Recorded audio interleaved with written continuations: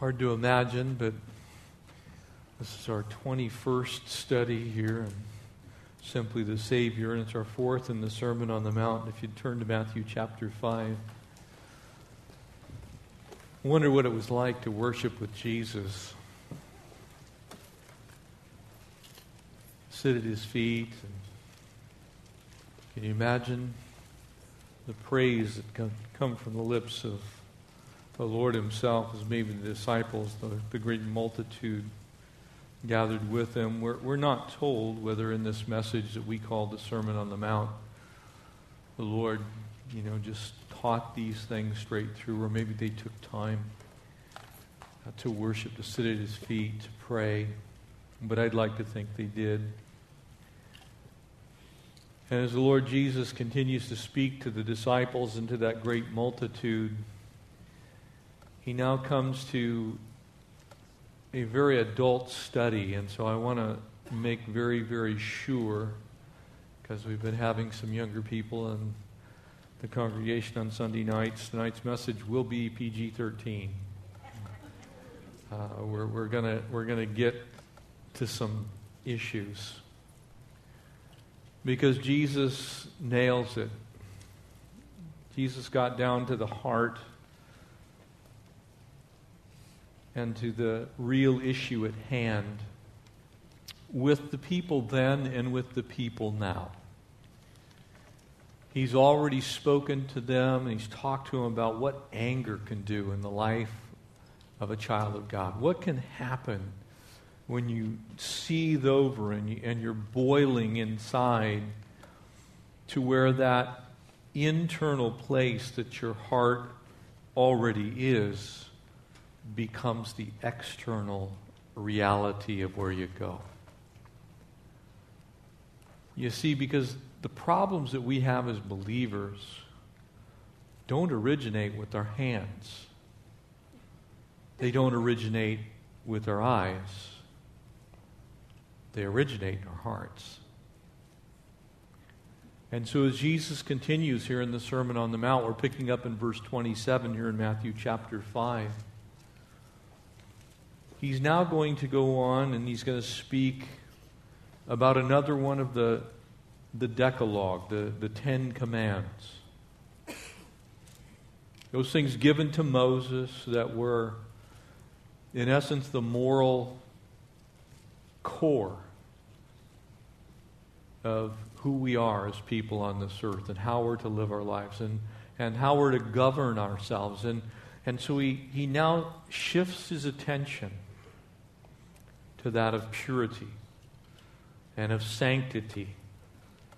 And he couples it with the innate sinfulness of our hearts. And he says in verse 27, "For you have heard that it was said to those of old," and again, this is a Hebraism. It was a statement that was well understood amongst the Hebrew people.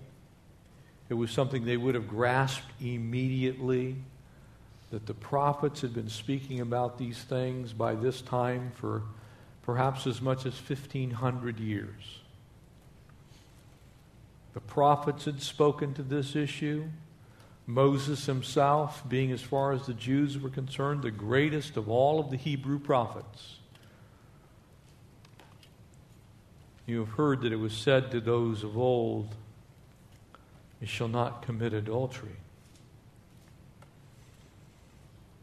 Now that generally is a place that most people would like to say that they would be in full agreement.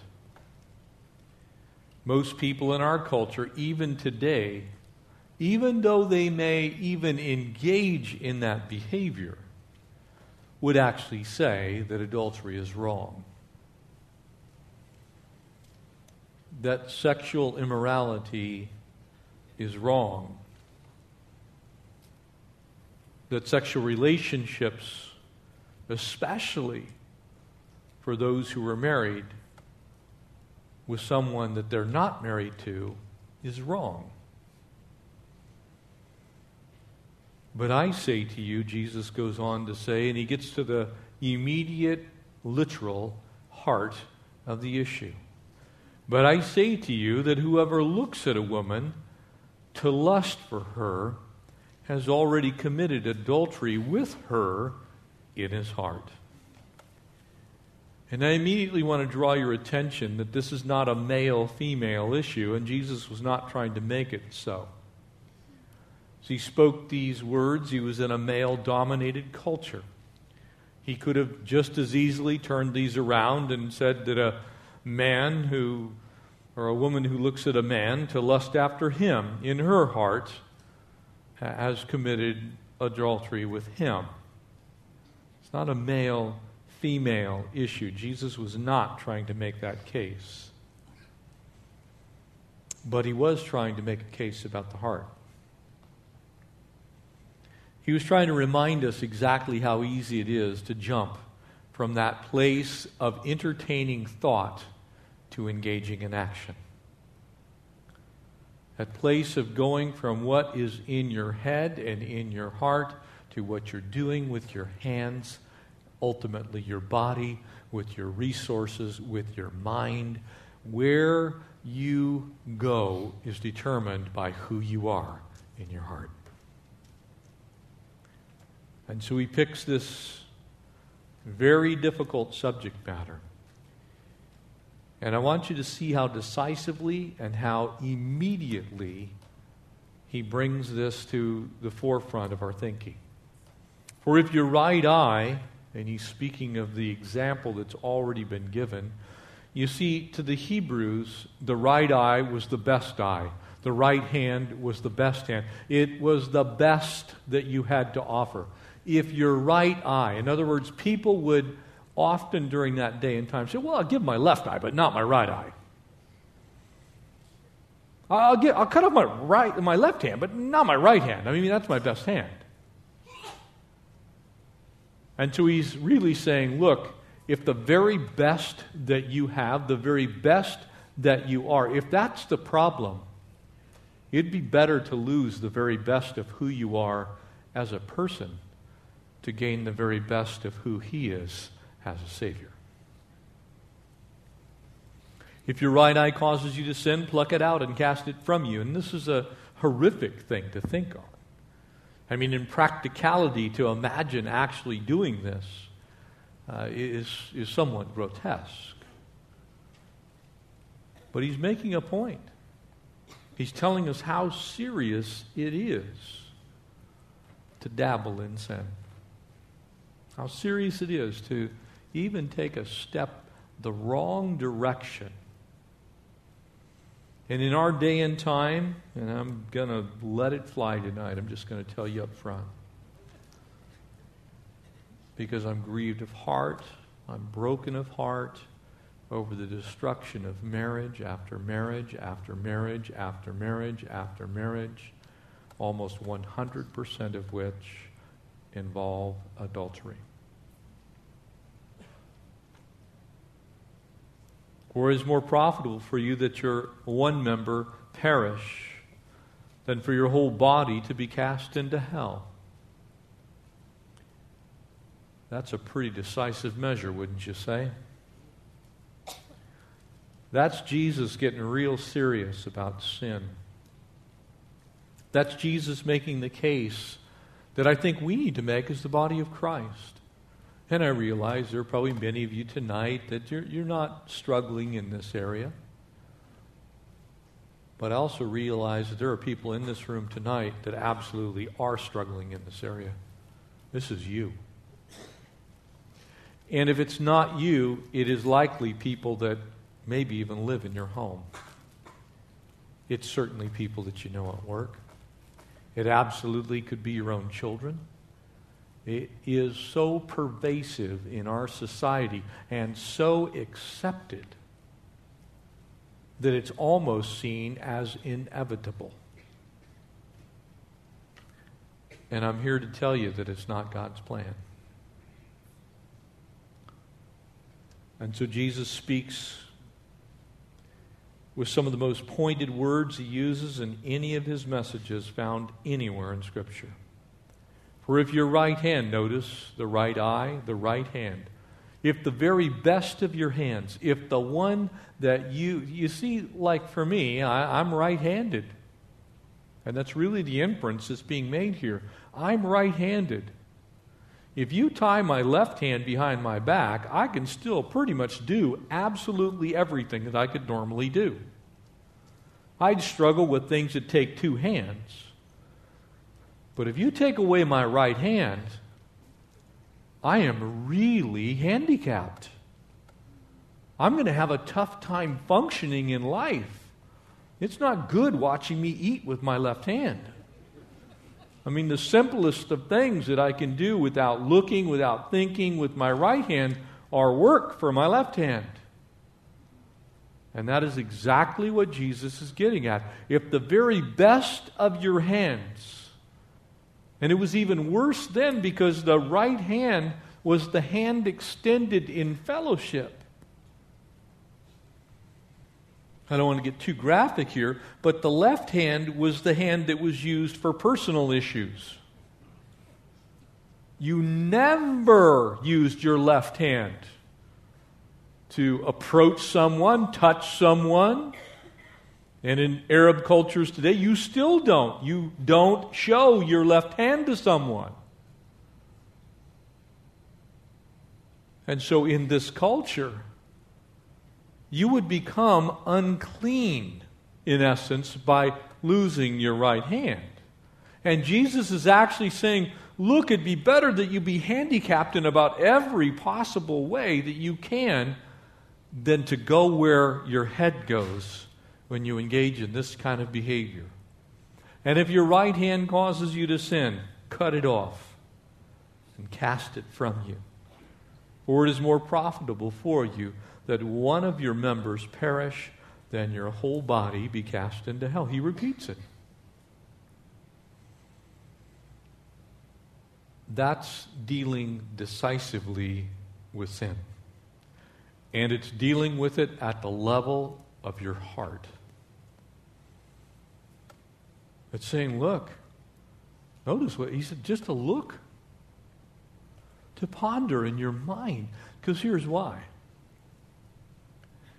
As you begin to think, you remember this morning, if most of you were probably here, what you fill your life with, what you put in, what you immerse yourself in, what you allow yourself to dwell on and ponder and think about, that really is your God.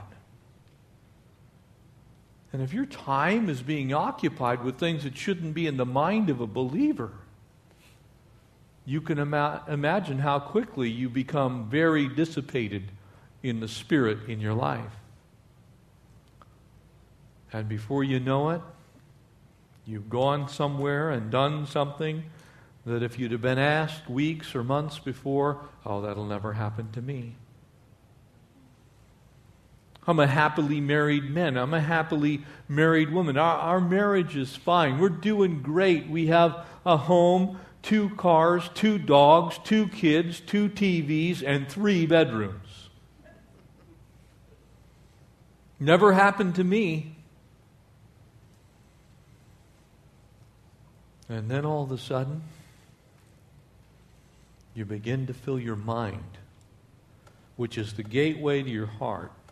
It first comes to your head, it moves to your heart, then it moves to your hands. Jesus is affirming God's law of purity. He's explaining the intent of that law was to reveal the sanctity of the sexual relationship within marriage. It's the only place that a sexual relationship belongs. It belongs nowhere else and for no other reason. And in our society, oh my, how is that contrary to the world's position? We live, Corinth had nothing on Southern California. The Romans, the Greeks, the Medes, the Persians had nothing on America. No society ever in human history has been as sex satisfied in itself to excess without marriage than the nation that we live in. And so the temptation is grave and it is great because it's everywhere.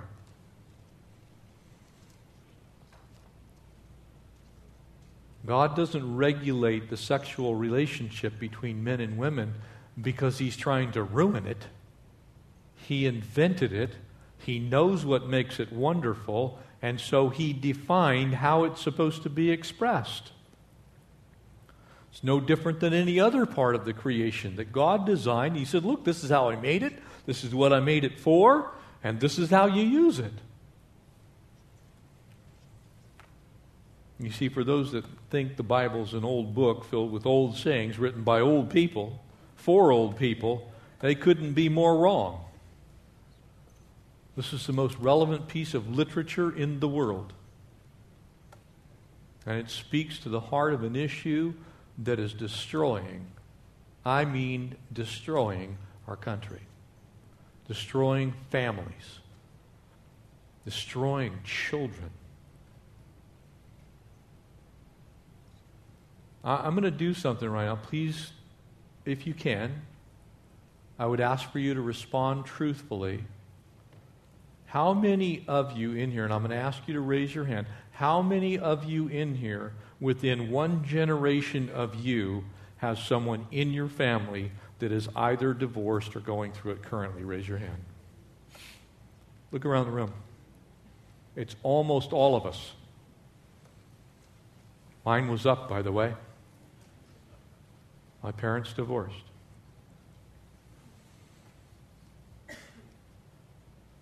Adultery leads to divorce. He's going to go to divorce shortly. Let's pray.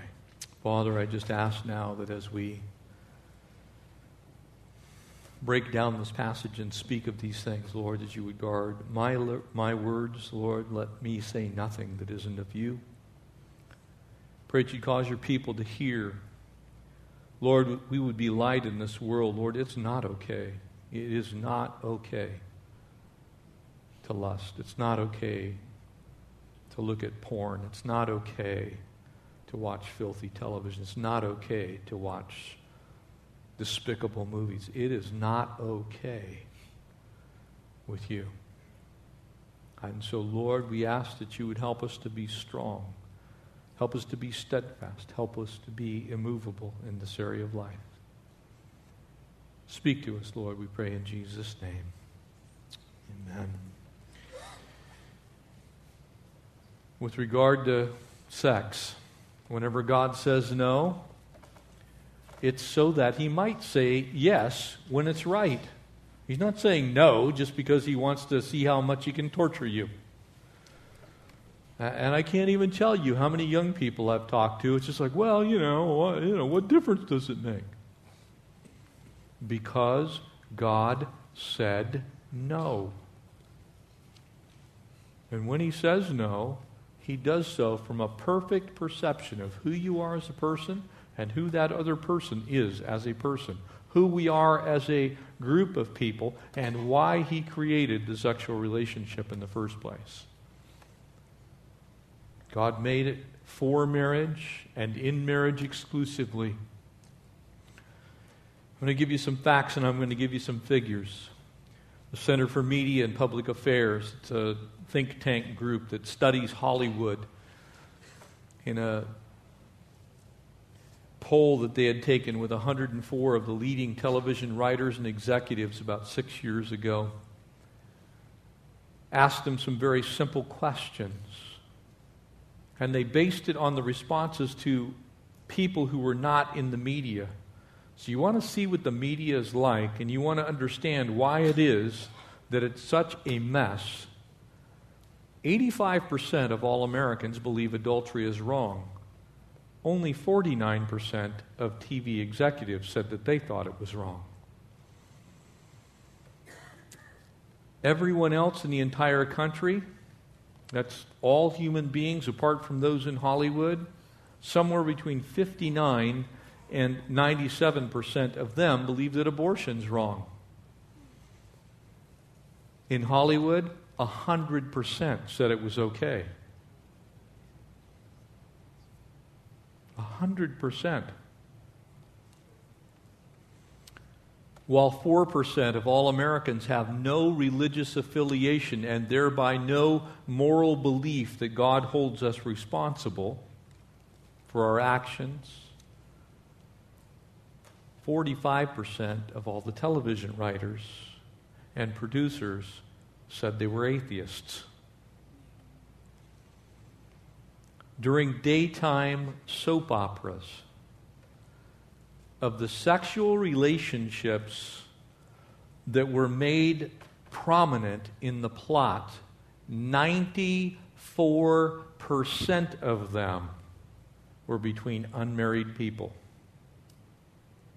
87% of which were between people who were married but not married to the person that they were engaged in sexual behavior with. Why am I sharing this stuff with you? Because we live in a society that's trying to make you believe it ain't that big a deal. It's okay. Can I remind you that Jesus here in this passage actually uses the reference, it would be better that you lose a hand or lose an eye than be cast into hell. That's how dangerous this particular sin can be. An interesting fact, and it's not a human one, that the Illinois Department of Natural Resources reported that during the month of November, more than 17,000 deer die on the highways of Illinois. That is over 1,000% more than normal. The reason being, it's the rut season. They're preoccupied with sex.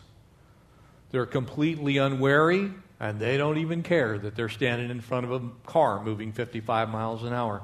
Can I say that deer aren't the only ones that are preoccupied?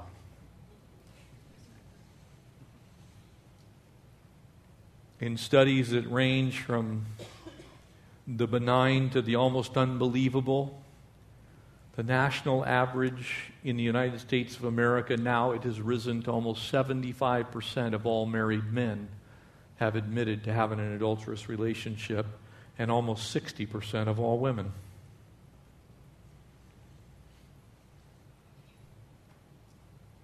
Peggy Vaughn is the author of The Monogamy Myth, said that if you were to extrapolate out the data to allow for those that simply wouldn't tell the truth, she says it's probably closer to 90% for men and 75% for women.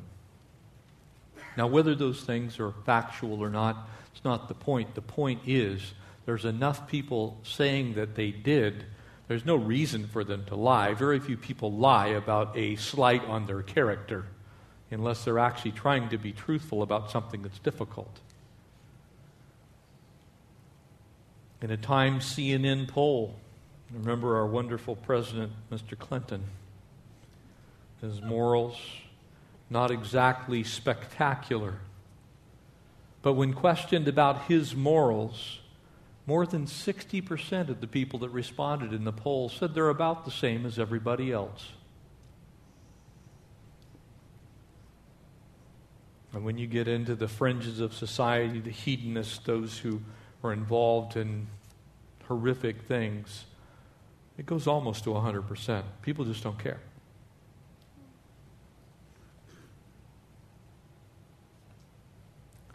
And then there is the proliferation of pornography.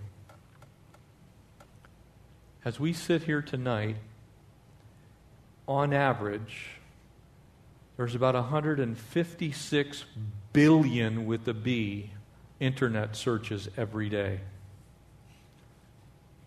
156 billion internet searches a day in the United States of America.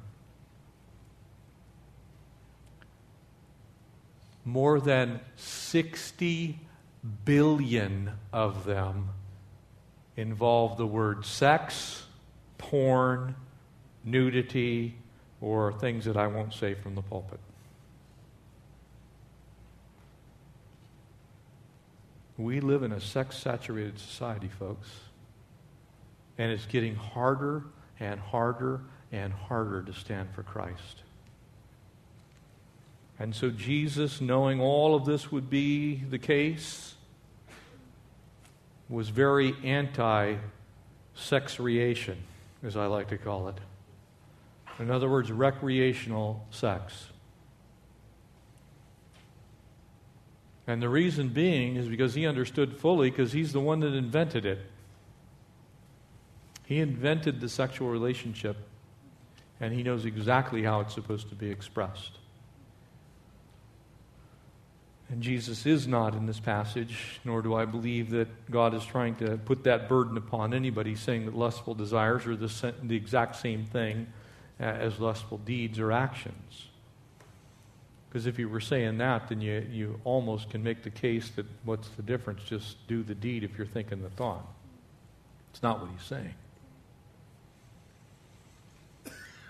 He is also not saying that to see something inadvertently, to be driving along the coast highway and look down towards the beach walk and to see somebody, male or female, in a bathing suit is inherently sinful. He's not saying that at all. It is what you do with that thought once you understand what it is. And that is where I believe a lot of Christians lose the battle. It's not an affront to us. It isn't something that frightens us. It doesn't come across as something as dangerous as a loaded gun. And that is the case that the Lord's trying to make. He says, this is dangerous stuff. So he goes on to give us a recipe as we move through this on how to really gain victory in these things. The Lord's not talking, obviously, about literal surgery. He's not saying, just go grab a machete and chop off your hand. It's not what he's saying. He's not saying actually pluck your eye out. He's making the case that this is so serious that you ought to think about it in that way. Understand it from that perspective. So he's saying deal with it immediately. He's saying deal with it decisively. He's saying don't taper off, cut it off. Amen? Can't tell you how many times people will, give me, I've been in this relationship for a long time, and it's really hard to just, yes, it's really hard to turn it off, but you need to turn it off, you need to cut it off, you need to stop it, and you need to stop it right now. Not try and wean yourself off of your sin. I've not met a person yet that is capable of weaning themselves off of sin. It doesn't work that way. You have to make a conscious choice to say this is wrong, and because God is holy and I love Him and Jesus paid the price for my life, I'm quitting, and I'm quitting right now. I'm not going to do it anymore. And I want to address something I'm going to certainly irritate some people now.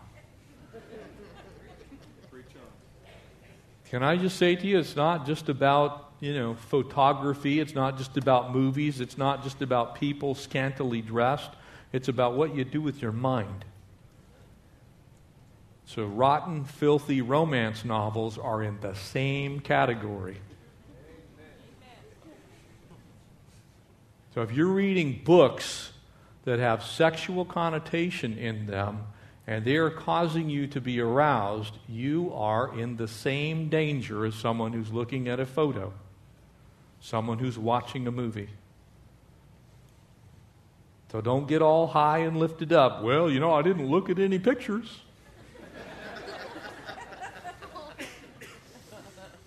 Didn't watch any video.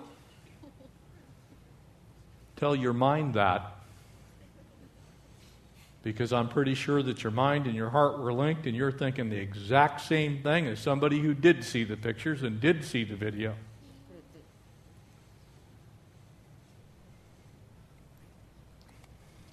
I like to tell people, 50 Shades of Grey is not okay. Throw it away. Real good fire starter if you have a fireplace. Stick it in there and light that puppy up.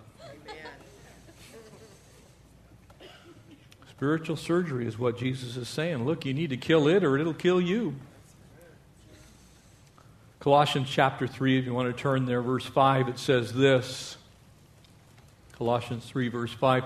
Therefore put to death your members which are on the earth, fornication, uncleanness, passion, evil desire, covetousness, which is idolatry. Because of these things, the wrath of God is coming upon the sons of disobedience, in which you yourself once walked when you lived in them. That's a pretty strong statement. That's what Jesus was getting at. You see, we as human beings don't know where that boundary is. You play with it, pretty soon the lines are blurred. Well, maybe it's lust, maybe it's not lust. It's just it's a movie plot.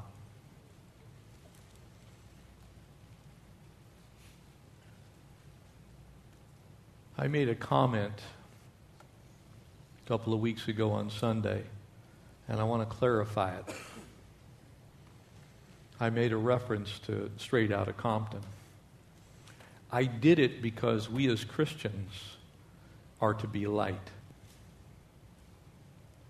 There are 600 swear words in that movie, over 300 of which refer to sexual conduct. That's not something a Christian should fill his mind with. I don't care what the storyline is. It's just not something we should be putting into our minds, period. You see, it's not a cultural thing, it's a Jesus thing. It's not something that I spoke about because I was trying to disrespect anybody. I was simply saying, look, we are to be light. That's not light, that's filth, and it's darkness. It's filth. It is putrid filth. And you can talk about it all you want. And it isn't going to become unfilth. That movie has full frontal nudity in it. It's exactly what Jesus is talking about. There aren't too many people that can watch full frontal nudity and talk about popcorn, okay? Let's just be straight up and real. And now, having said that, I will tell you the same thing about 50 Shades of Grey about a rich white dude. It's filth. Don't put it into your head.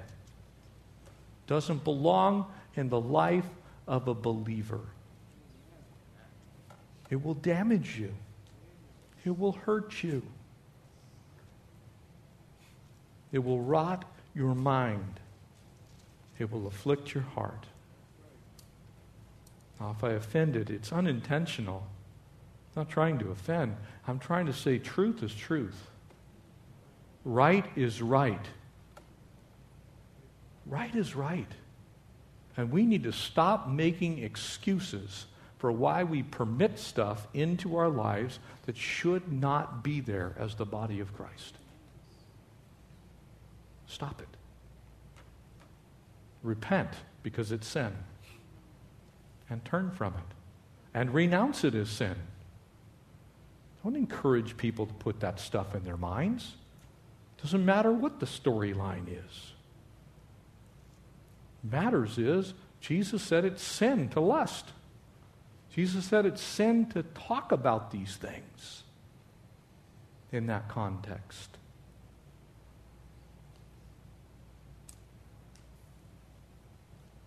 Chuck Swindoll tells a story in his book called Growing Deep in the Christian Life, and it's about a man who brought a couple of fried chicken dinners at a fast food chain, one for himself, and one for his date, one late afternoon. And he attended to the food outlet, however, inadvertently had given him the net proceeds of the day in the bucket. He'd actually put the cash into a bucket and then put the chicken in with it. By the time he got to the picnic site, the two of them sat down to enjoy some chicken. They discovered a little over $800 inside of the bucket. thought it was fairly unusual, thought that was kind of a large bonus for getting a chicken dinner. So he took it back to the store and he said, look, I just came and got some chicken and, it looks like you put some money in here, probably was the proceeds. And the poor frantic attendant was saying, oh man, thank you for bringing that back. Let me call the newspaper. I want them to know what kind of nice people are on this earth. And the guy said, oh no, please don't do that because the person that I'm on the date with is not my wife. True story. You see, good deeds can have dirt dumped on them when you mix it with sin. Children's pastor listening to a fourth grade Sunday school teacher share a concern. He completed the quarters lessons on the Ten Commandments, and he had asked the kids which one of the 10 Commandments was hardest to keep, and almost all of them responded, "Thou shalt not commit adultery." And they were just dumbfounded. What? They're fourth graders. Finally, they quizzed one of the mothers of the children, asked her son what it meant, and without blinking, the boy replied, What does that mean, Mom? Oh, thou shalt not sass back to adults. You see, we get confused. We start thinking it's something that it's not. There's no way to clean it up. It is what it is, and it's wrong. And we need to call it wrong. And so Jesus said, have you not heard it was said of old, you shall not commit adultery? The word here that's used in the Greek language is adulterai, and it is simply sexual intercourse between a man who is married and someone that he's not married to, or vice versa, a woman, same thing. Can I tell you, until 1965 in this state, it was actually a crime. In 21 states in the United States, it's still a crime. It's actually illegal. And yet, the world just doesn't seem to care. And we make excuses. Temptation's been strong, it remains strong, and mass media uses sex to sell just about anything and everything. Amen? It's crazy. It's absolutely insane. Connie and I will not eat at Carl's Jr. simply because of their commercials. We won't do it. I'll go hungry. I'll drive another 100 miles. And yeah, it's just one family, but you know what? We need to start saying no. It's not okay. I want to buy a burger because I like the bacon on it. And yet, that's where our country is. It's what your kids are seeing. Infidelity has become rampant in our society. This basic philosophy that the body, you can just do whatever you want, it's been around for a long time. It was the problem with the church at Corinth. That's why Paul, in his addressing of the same issue to them in 1 Corinthians chapter 6, he said, using food for the stomach, stomach for food, it was a Greek notion. Basically what he was saying was biological functions are biological functions and they don't matter. In Jesus' name, that is not true. Just because it's a biological function doesn't mean that God doesn't still control it. He's still responsible. He made us the way we are. God absolutely cares about what we take into our minds. And I can also tell you that throughout the history of mankind, there have been all kinds of people who thought they would just simply escape. They'd go to a monastery, they'd dress in horrible-looking clothes. We went back in the early 1990s. I was teaching at the Bible College up in Twin Peaks. We had this whole... there was like 3 semesters.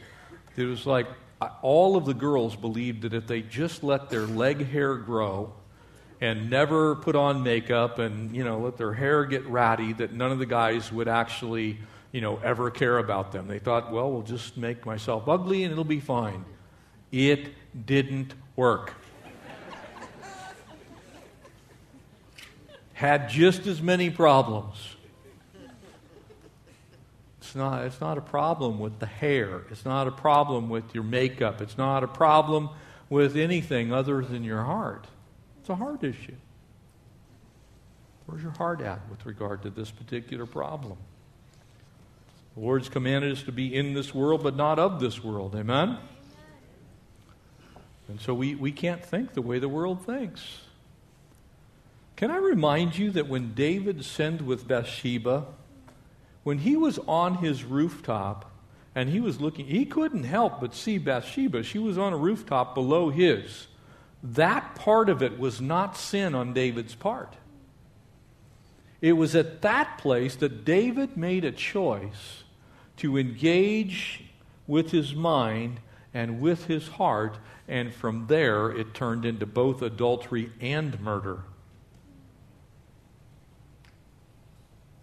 You see, he didn't take that and say, look, I'd rather cut my arm off. I'd rather pluck out an eye than disrespect the Lord.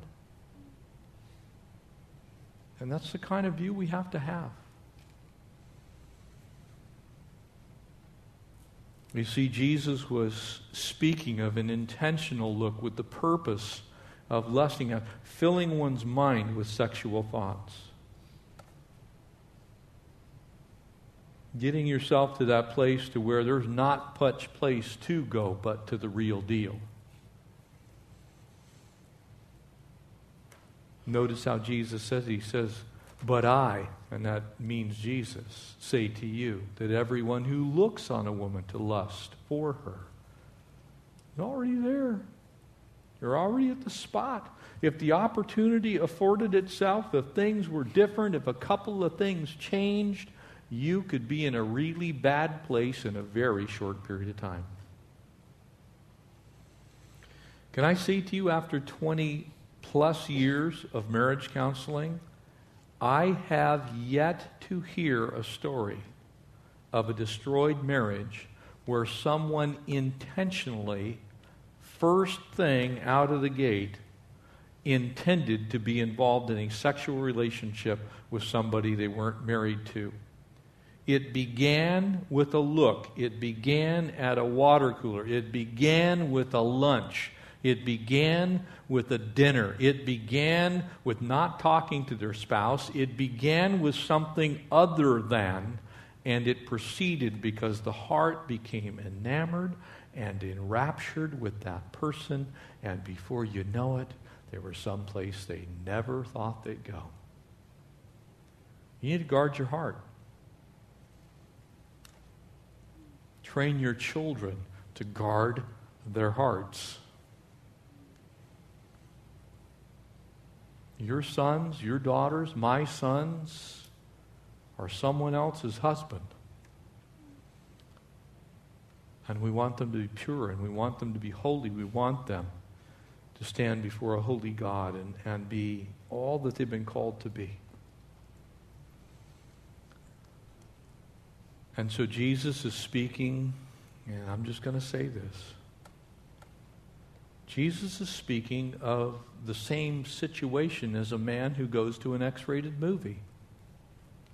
Jesus is speaking of the same exact thing as those erotic novels. Jesus is speaking to the same thing as someone who looks at porn. He's speaking to people who go to the beach for the sole purpose of watching the scantily clad bathing suits go by. He's speaking to anything that causes you to be sexually aroused, and you know it. Don't do it. It will either destroy the marriage that you're currently in or ruin the one that you will in the future have. It's serious business. He's not talking about the unexpected, the unavoidable exposure to sexual temptation. He's not talking about that at all. David wasn't at fault when he saw Bathsheba the first time. David was at fault when he didn't go back inside and take a cold shower. Say, that's not my wife. That's Uriah's wife. And I got no business looking at her. It's a popular proverb, modernized. Sow a thought, reap an act. Sow an act, reap a habit. Sow a habit, reap a character. Sow a character, and reap a destiny. So true. You don't think about it initially. It happens very slowly, very gradually. He was saying, look, what you think about all the time, that's what you're going to eventually do. So where do we go from here? How do we escape it? Deal decisively. Cut it off. Stop it. Quit it. Throw it away. Get rid of whatever it is that's causing the grief in your life. There isn't anything in your life that's so valuable as to trade it for a possibility of eternal damnation. But see, I can't tell you. I'm not to judge your heart. That's not something that I'm qualified to do. Only God can do that. But I know what His Word says about fruit. And eventually, Jesus is going to speak to this issue in such a way. He says, look, if you can't get victory over it, how do you even know that you're a child of God? And it can be that overwhelming. We need to get a handle on it quickly. We need to watch our conversations. We need to watch where we go. We need to watch what we do. We need to watch the company we keep. We need to watch the conversations that we have. Because they can all take us someplace we don't want to go. That's why Paul said there in 1 Corinthians 9, he said, I buffet my body and make it my slave, lest I possibly, after I've preached to others, disqualify myself. Boy, the last thing in the world I want to do is run the race most of the way. Amen? I want to run to win. I have to get rid of those influences. It's your stupid cell phone. Turn off the data on it. Deal decisively. James said it this way, adulterers and adulteresses, do you not know that friendship with the world is enmity with God? That's pretty plain, isn't it? Isn't that pretty plain? James chapter 4, verse 4. Whoever wants to be a friend of the world makes himself an enemy of God. Isn't that pretty plain? You hang out with the world, you do things the world's way, you're going to end up hating life from a Christian perspective. Or do you think that Scripture says in vain the Spirit who dwells in us yearns jealously? But He gives more grace, and therefore He says there in Proverbs 3, verse 34, God resists the proud. He gives grace to the humble. And in verse 7 of James 4, he says, therefore submit to God. And he says something that's easy to say and hard to do. Resist the devil. Amen? Gives you the result too. He will flee. You need to use your God-given willpower to just say no. Stand up and say, I'm not doing it. I will not go there. It's not worth it. Draw near to God, and He'll draw near to you. Cleanse your hands, and He will take those sinners and purify your hearts. Keep you from being double-minded. Humble yourselves. And so these things, submitting and resisting and drawing near and cleansing, they're all on us. Sometimes people mistakenly think that once you become a Christian, you're going to be sin-proofed. Oh, dear Jesus. Please help us to throw that thought away, because you're not sin-proof. You're not temptation-proofed. You have to do some good, solid resisting and fleeing and running and doing whatever you got to do to get away from whatever it is that could bind you. That's on you. That's on me. Don't put yourself in harm's way. You know, none of us in this room are going to feel too terribly sorry for the person who stands out there on the 405 at rush hour and gets run over.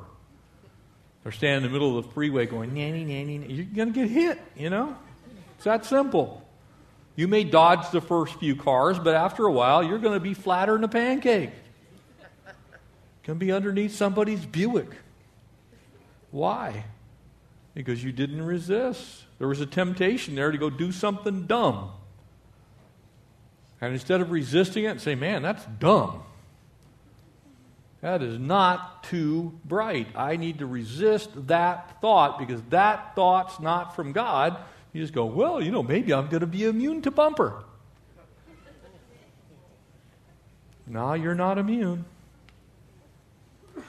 You're going to get run over just like everybody else who caves into the temptation to do something silly.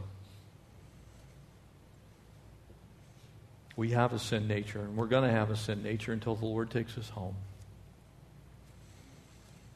And so tonight, I know it's been kind of a heavy message. I want to give you the good news. Greater is He who's in you than he who's in this world. You can resist. You've been given the Holy Spirit's power in you to resist sin. And you can resist. You can say no. It's not just to this. It's to everything. It's drugs. It's alcohol. It's bad relationships. It's thievery. It's vulgar language.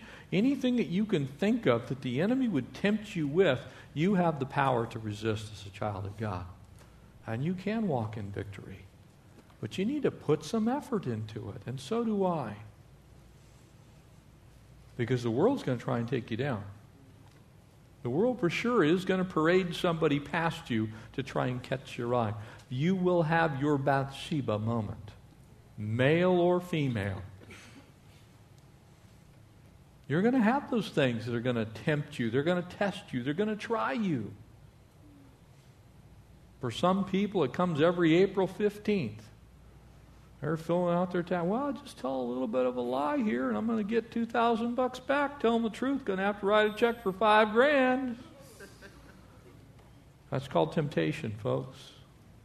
You need to flee. You need to resist. You need to do what's right in the eyes of the Lord. There's an awful lot of people whose destiny is going to be someplace that they will wish that they had made another decision. Hell is real, folks, and Jesus wasn't playing when He was talking about this. He was really saying what was on His heart, and it applies to us. He's going to go on in chapter 6 to say that no man can serve two masters. They either hate the one, love the other, or else he'll be loyal to the one, despise the other. You cannot serve God and mammon. You can't serve God and anything else. You only have one master at a time. Paul would say in 1 Corinthians chapter 6, all things are lawful, all things are not helpful. They may be lawful for me, but I'm not going to be brought under the power of any. If you want to not allow sin to have power over you, then resist. And the devil will flee. Give it everything you got. God will meet you in your weakness. He'll provide strength for that weakness. He'll deliver you out of the hand of the wicked one just as surely as the sun will come up tomorrow. His plans for you are good. They're not evil. They are a future. They are a hope. And in Him we are more than conquerors through Him who loves us. Don't be discouraged. Be determined. Don't be cast down. Be lifted up. You give God your best, He will surely make sure that you have His. Amen.